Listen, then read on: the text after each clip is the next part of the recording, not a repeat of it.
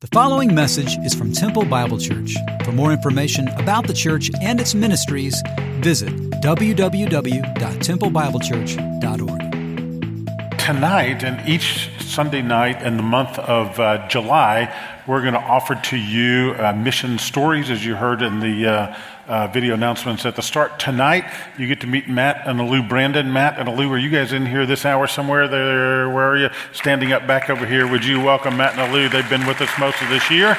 And tonight, they'll be in room 303, right behind these doors. They're currently ministering in Malaysia. They're doing church plant in that area. They'd like to hear you to hear what God is doing there, give you an invitation to join them, and great opportunity. So 303, 6:30 tonight, and each Sunday night in July, you'll be hearing different mission stories. So we invite you to join us for that particular occasion. There's a bunch of other stuff in the bulletin. My encouragement to you is find a place to serve and a place to grow. And as you do that, you'll be honoring the Savior, hopefully growing in Him. I'm going to ask you to turn your Bibles to two places. Ephesians chapter 4, verses 26 and 27 is where we're going to start. Ephesians 4, 26 and 27. Then quickly we're going to move to the Gospel of Mark, and we're going to begin the Gospel of Mark in chapter 3. So Ephesians 4 and then Mark chapter 3, we'll be looking at those passages together. Let's pray. Father, as we celebrate the freedom that we enjoy as a nation, we recognize the greatest freedom we have is in Jesus. And as we come to the Word again to see who you are, Lord Jesus, I pray that you would teach us. I pray you give us clear understanding. I pray that you would be honored through this, Lord Jesus. So as we look at a topic that talks about who you are, help us to emulate that. In Jesus' name, amen. Anger in our world seems to be spewing out with greater and greater frequency and greater intensity. Would you agree with that? I mean, it seems like there's anger everywhere. I just Google up anger and politicians, and this popped up, and some of the nations have this gone on. I popped up sports and anger. If you saw the Texas Rangers game when Rufus Odor popped this guy Batiste in the jaw, probably the strongest punch I've seen in sports history. And he's suspended for 7 games because of it.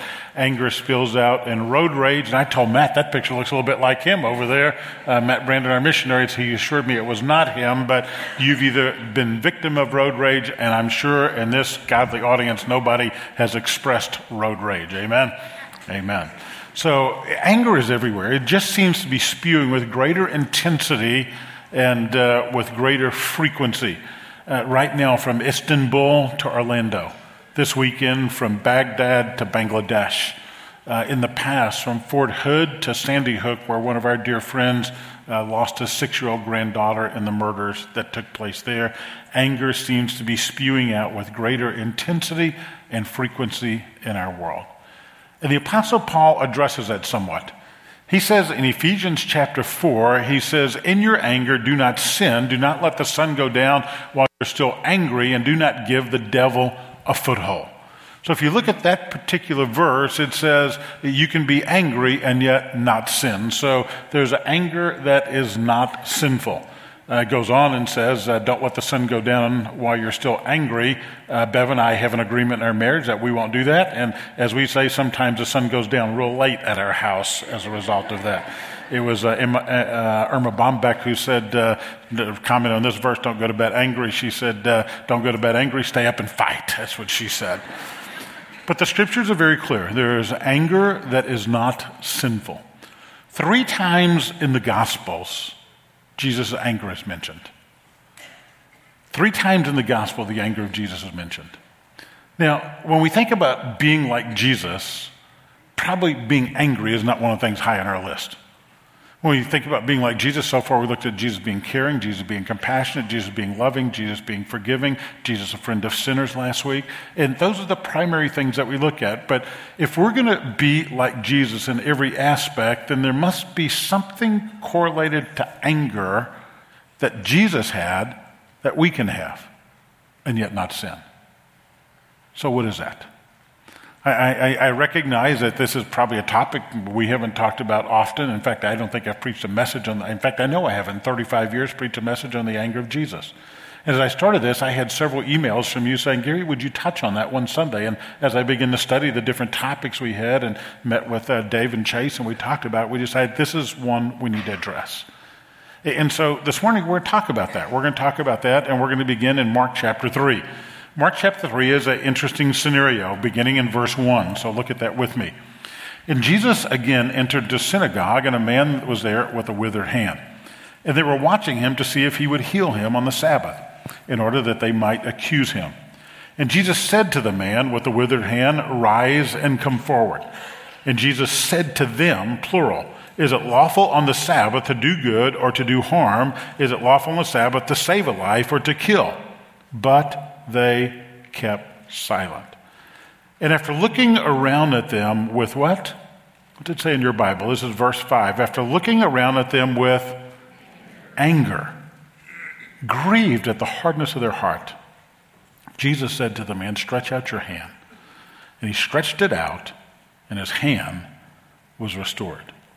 Jesus has had multiple confrontations with the Jewish leaders. His confrontations have not been over biblical mandates. His confrontations have been over man-made rules.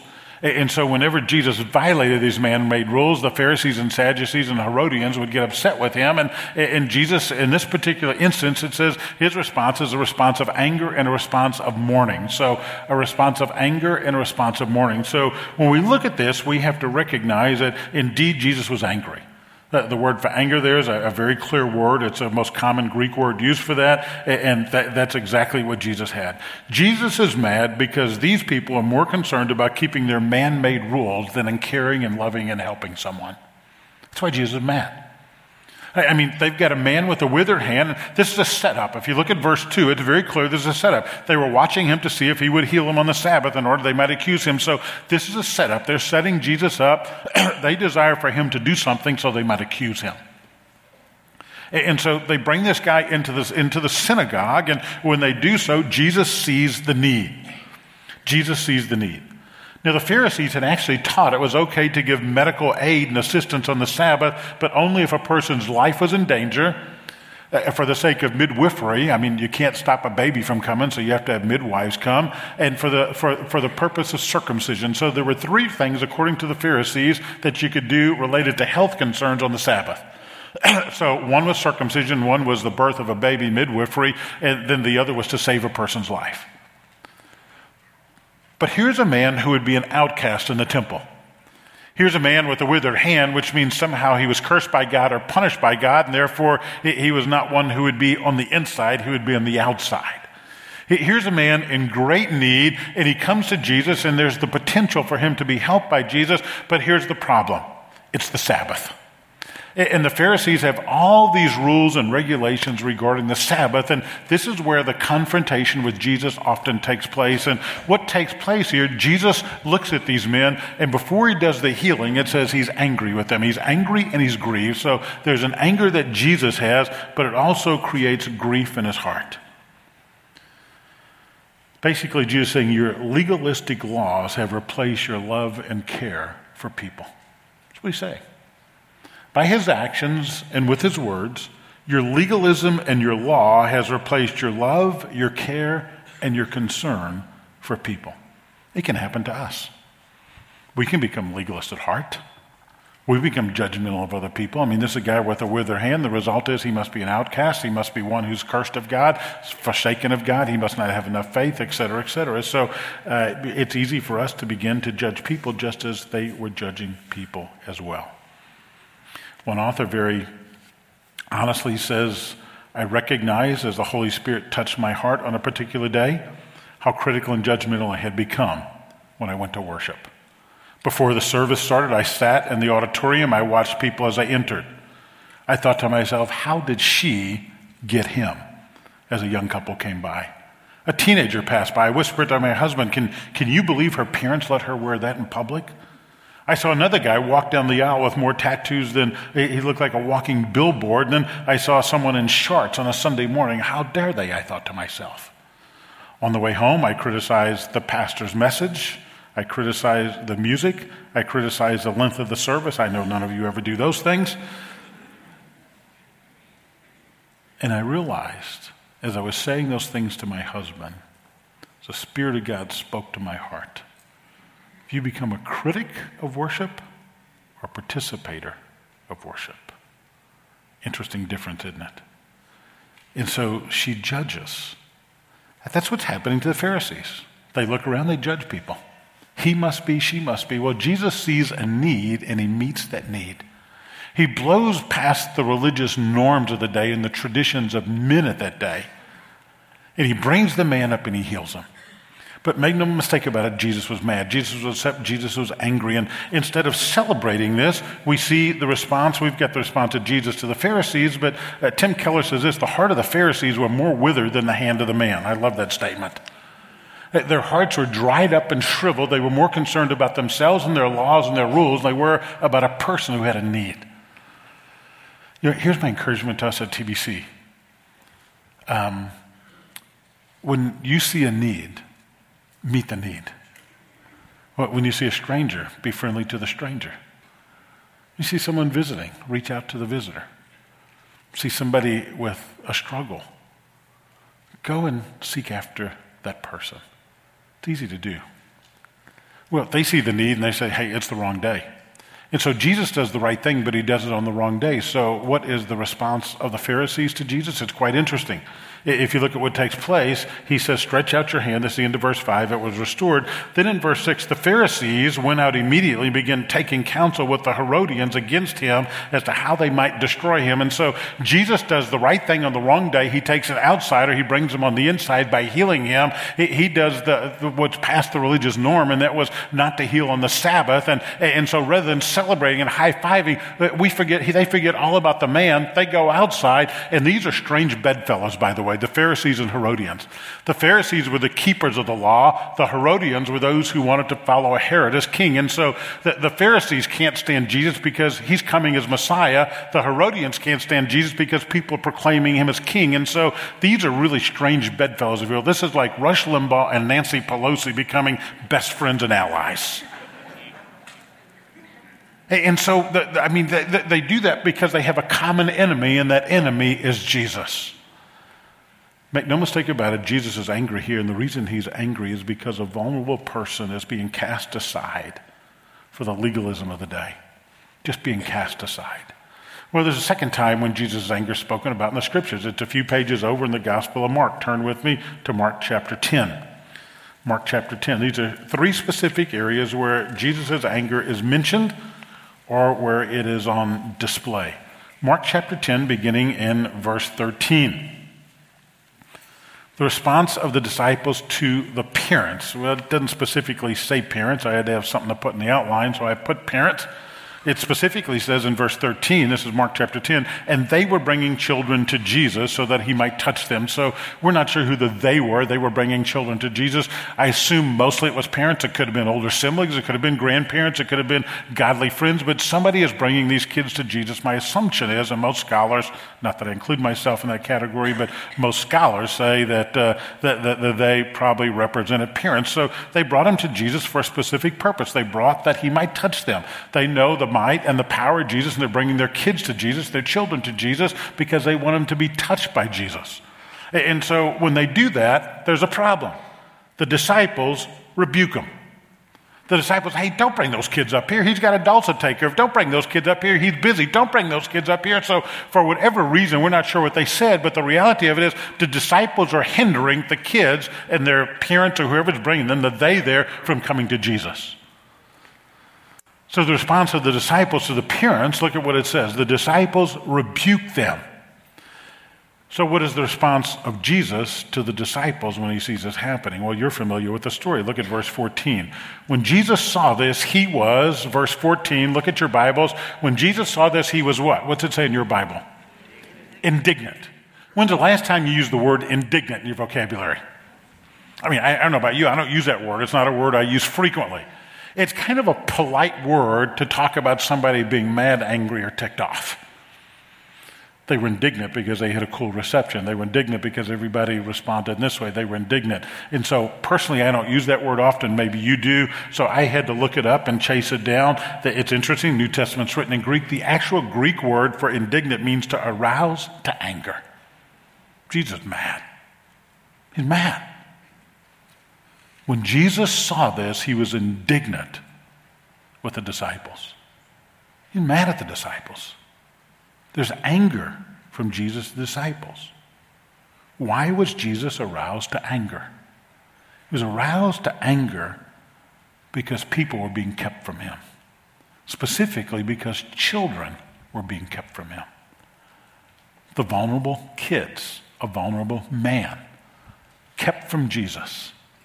And so he's angry. And you know what it says after that. He looks at the disciples and he tells them, permit the children to come to me. Don't hinder them. Such the kingdom of God belongs to such as these. Truly I say to you, whoever does not receive the kingdom of God like a child shall not enter at all. It's a childlike faith. It's a faith in who he is. It's a faith that is a faith that's believing like a child. Don't you love to see a kid express childlike faith?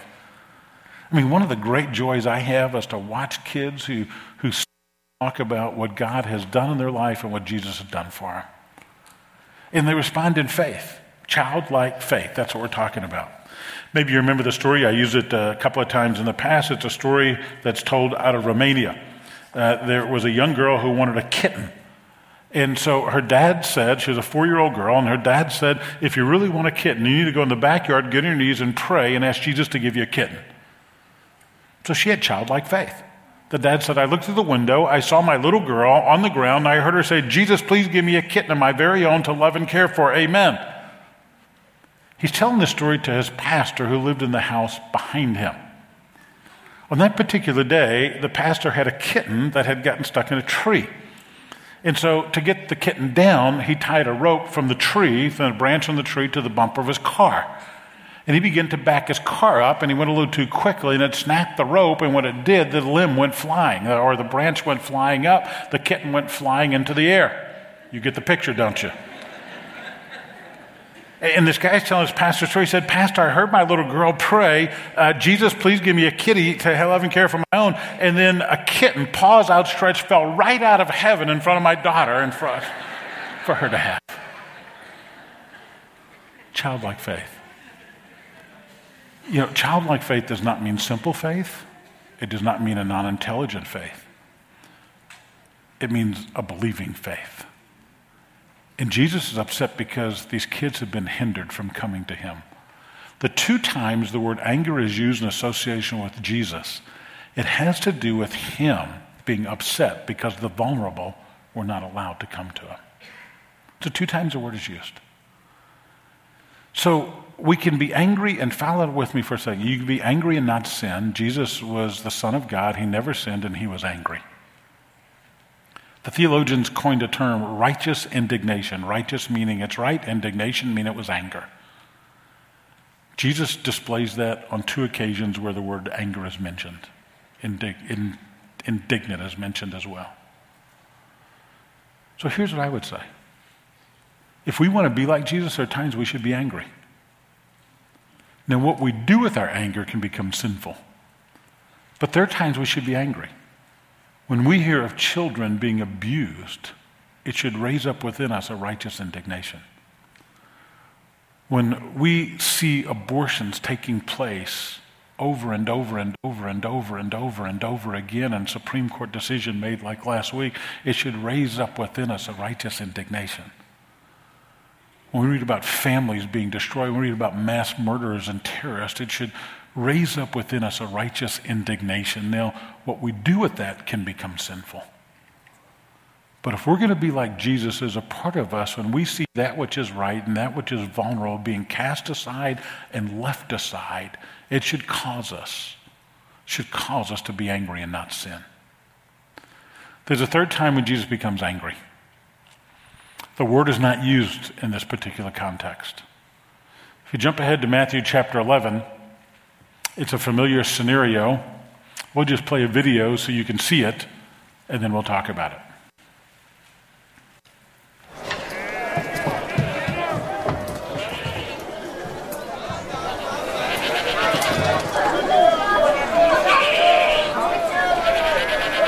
You exchange money here? Yeah, let's Change your money here? 2, 5.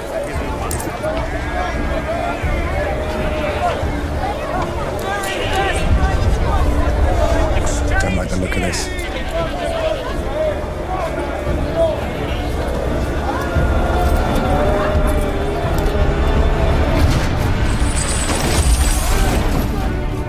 Jesus.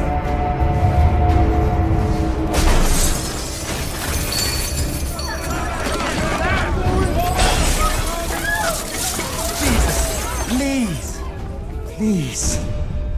Is it not written? Wait. Is it not written? My house shall be called a house of prayer. But you have made it a den of thieves. Very familiar scenario, isn't it? We call that the what? What do we call that scenario? Cleansing of the temple. Jesus was angry. He was angry for two reasons when it came to the cleansing of the temple. Number one, because Judaism had made the worship of God exclusive unto themselves. That they'd begin to hoard God rather than share God. In fact, when Mark does this, look at Mark 17, it says, "It is written, my house shall be called a house of prayer for all the nations." If you write in your Bible, underline that, for all the nations. You see, Jesus was upset, and here's why he was upset. Where the money changes were and where the sacrifices were being bought and sold and all this commerce was taking place was the court of the Gentiles, and so the Gentiles didn't have a place to come anymore. They were being squeezed out. And rather than the temple being a place for all nations, Gentiles were excluded rather than included. And so Jesus is upset, but primarily he's upset in that scenario because the temple had become a place of commerce rather than a place of worship. You see, the way it took place, you would go with your money and you trade for their money and then make a little interest on their money, and you would now go to buy their sacrifices, which is a little more expensive than raising your own sacrifices, and therefore the temple became a place of profiteering. You could buy your salvation, so to speak. And Jesus is upset. My Father's house should be a house of prayer, but you've made it a place where these robbers are. It's a den of thieves, and Jesus is angry. He's angry because their rates have been jacked up and people can't worship, and because they're outside of the temple now instead of inside the temple. And Jesus says, I've come for all nations, and now you're excluding people left and right. And so Jesus is angry. Well, some of you are thinking, man, Gary, it's a lot different than the last sermons. I mean, what are we going to do with this? Well, first of all, you don't hear many messages that display and talk about the message of Jesus being angry. So the question we have to ask is, why was he angry? In all three settings, he was angry because people were being excluded from him, being hindered from him. I ask the question, when do we hinder people? How do we hinder people? Do we hinder people? And if we do, hindering children, hindering our own children by living a hypocritical lifestyle, by not teaching the truth, by not modeling truth. So I look at this and recognize it's easy for us to become guilty. In fact, the response of those in the temple to Jesus, you know what they wanted to do? Look at verse 18. Chief priests and scribes heard this. They began seeking, same word, how to destroy him. How to destroy him. Well, here, I want to apply this and then we'll conclude. Jesus was upset because vulnerable children and handicapped and Gentiles are being left out. So if you want to be like Jesus, when you see the vulnerable being rejected, being chastised, being set aside for religion, it's a problem. Now, when we talk about anger, I want to establish two things. First of all, I don't want to get the cart before the horse. In Ephesians chapter 4, Paul is talking to people who know Christ as Savior. If you don't know Jesus as Savior, the beginning point here, the starting line is trusting him as Savior. That passage about being angry, do not sin, does not apply to you. It begins for the person. It says, you lay aside the old, you put on the new. And so we're talking about a transformed heart that produces changed behavior. We're talking about a gospel-centered life, a spirit-controlled life. Galatians chapter 5, Ephesians chapter 4. Don't misunderstand me. This is not 6 points on behavior modification, 101 ways of anger management. That is not right. That'll never work. The only way for us to be angry and not sin is when Jesus and the gospel is what we live out of our lives. So I'll make 3 points and I'll conclude. Point number 1. It's possible to be angry and not sin. Anger is not sin, but it can lead to sin. It's possible to be angry and not sin. Anger is not sin, but anger can lead to sin. Jesus was angry, he never sinned. His anger was directed towards religious frauds, those who kept others from the Father. We can be angry and not sin. I asked Bev a few weeks ago, I said, babe, when do I get the most upset? When do I get angry? For me, when I'm disrespected. Just a confession. When I'm disrespected, I become angry. And so I wrestle with that. I wrestle with that. As a man, when I'm disrespected in some way, by God's grace, I don't have much of a temper. If I get upset, I get quiet. I don't lash out. I don't scream out. My kids are with us this weekend. I just don't do that. But getting quiet is just as bad as screaming out, perhaps, if it's an issue of the heart. And so for me, if I'm disrespected, I get upset. To confession. When do you get angry? Passed over for the promotion? Everybody goes on vacation. You're stuck in 100-degree heat for the rest of the summer? Road rage?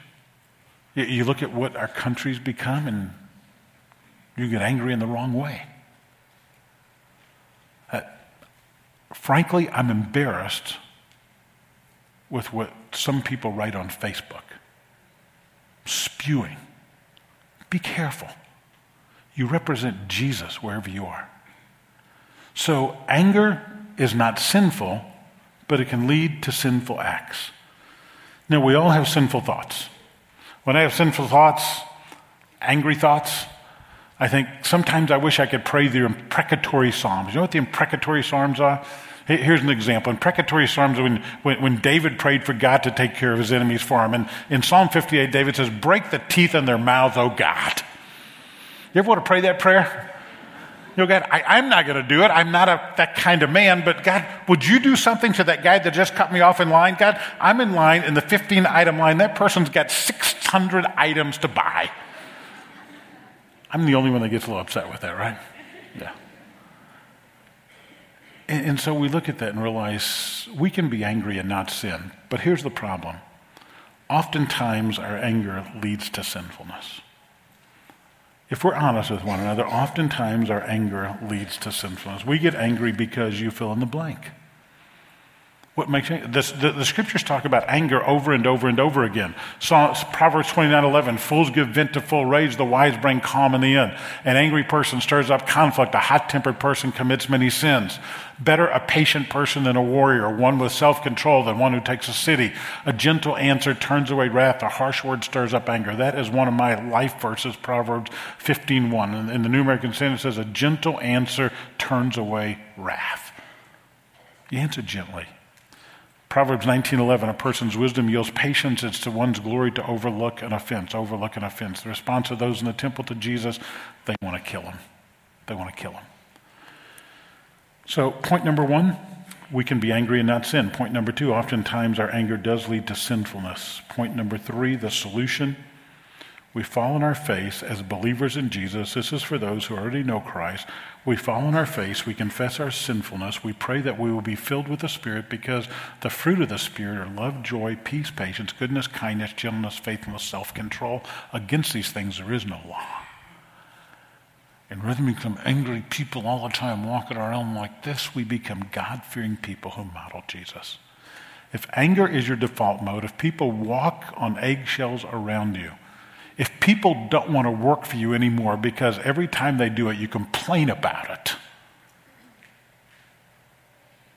If you're a parent who's always yelling at your kids, the issue with anger is an issue of the heart when we respond in ungodly ways. So our prayer should be, God, would you deal with my heart? Anger in the Gospels 3 times with Jesus, when the vulnerable are hindered from coming to him. And so my conclusion is this: not that Jesus is angry, but Jesus is righteous. In his anger, he is right. He's right because he wants all people to be with him. If you were with us last week, you heard testimony of Pat and Amanda Pratt. If you haven't seen it, go to the video, go to the website. You can watch it on video. We're concluding each service by hearing testimony of different TBCers, what God has done in their lives. And I've asked my friend Will White to come and share his story. So Will, would you come and join me up here? Would you guys welcome Will White this morning?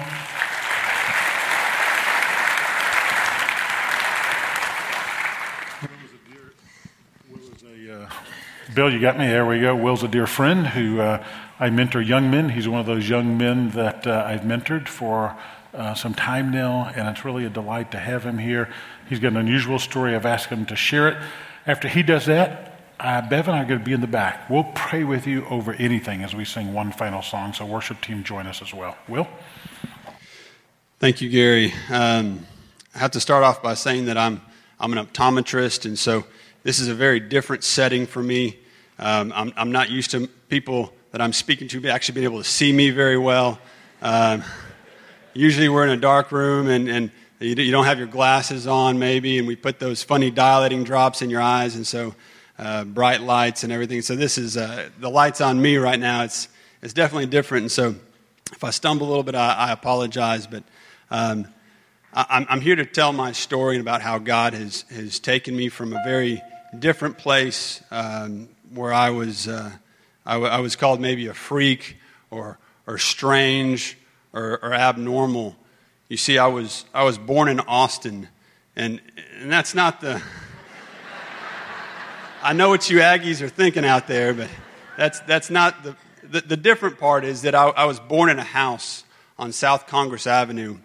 My parents were recently married and soon to be divorced, and my father, he was an artist, and my mother, she was a street performer, and they made their livelihood with the Renaissance Festival. Now, if you've never been to the Renaissance Festival, it's really a pretty amazing place, and there's some very skilled craftsmen there and wonderful performers that have even gone all the way to Broadway. And they do an amazing job of recreating the 1500s for people, and it's quite an enjoyment. In that life, though, we traveled around a lot. That's what I knew from the day I was born until high school, and we would travel from fair to fair and state to state, and that created somewhat of an unstable environment for me as a kid. You could say it was chaotic at times, and some weekends I might be living in a tent or spending weeks in a trailer, or we would travel sometimes in a school bus, or we would stay in spare bedrooms of different people there. And some of my early life I even spent in a Russian Orthodox monastery. You see, the people in the Renaissance culture, they're very loving, very giving, very intelligent people, but a lot of them had experienced religion, specifically Christianity, and they felt condemnation. They'd been rejected for the way that they look or the way they dress or some of the views that they have. And I had seen this hypocrisy firsthand, and I'd felt that rejection, and I wanted absolutely nothing to do with Jesus.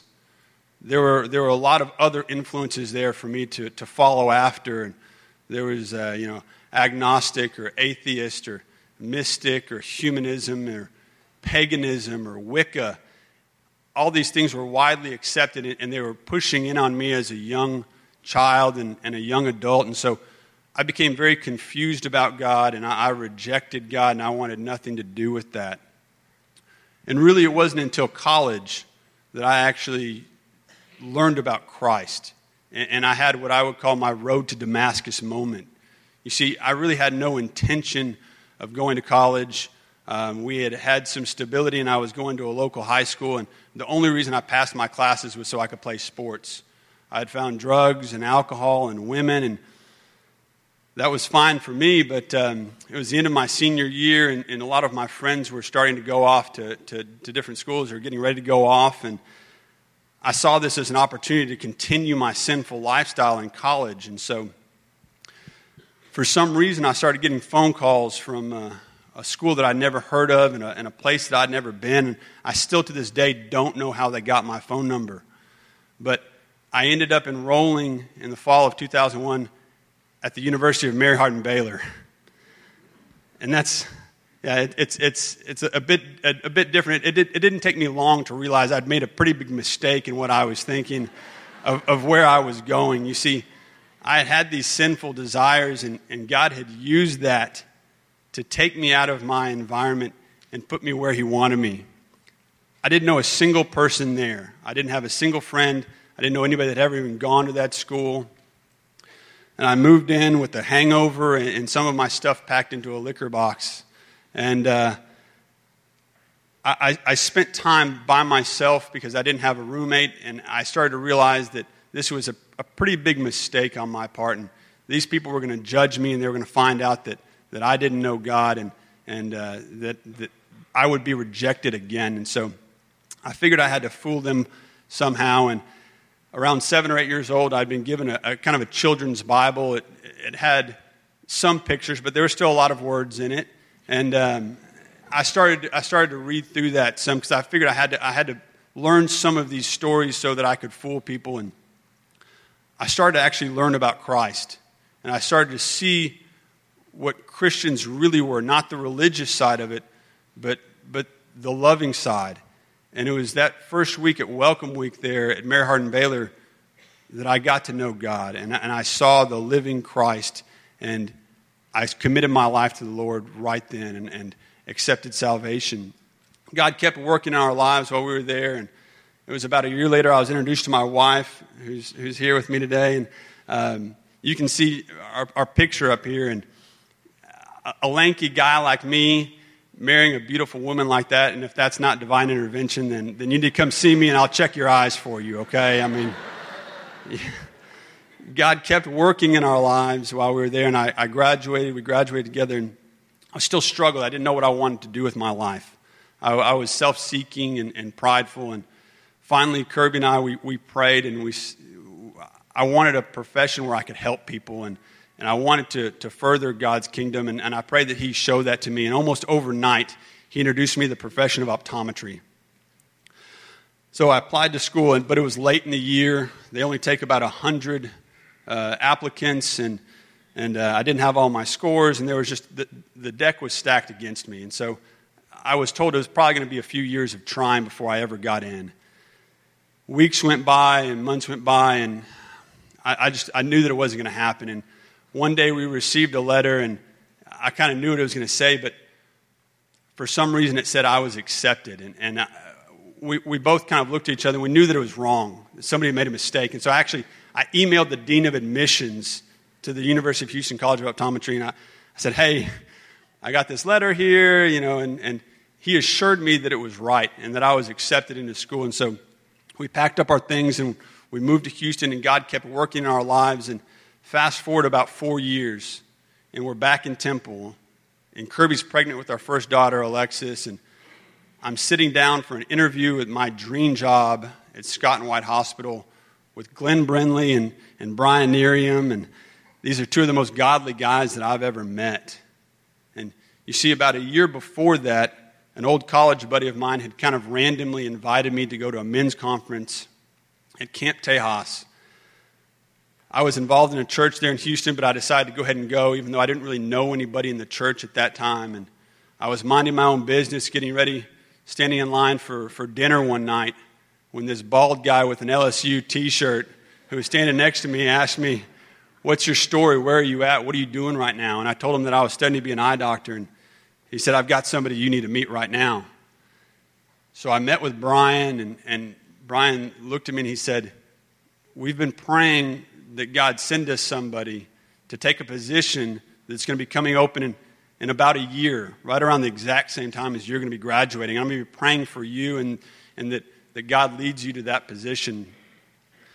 I've been at Scott & White for 5 years now, and I'm very grateful for all that they've taught me, and mostly how to care for people in a Christ-like manner. And it's my life, but it's really God's story and how He's worked through it. Thank you very much.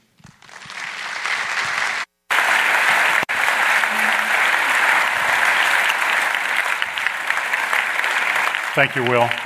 You know, God works in our lives in different ways. You sign up for a school you never heard of, and you're surrounded by believers who love on you, and you meet Jesus. Jesus loved these folks. That's why he was angry. He loved them. He loved the guy with the withered hand. He loved the kids. He loved the Gentiles as well as the other folks, but they were kept from him, so he was angry. My prayer is we'll love those around us, and we'll introduce them to Jesus and bring them to Jesus and show that they don't have to be rejected and stay on the outside, but they can know him and be on the inside.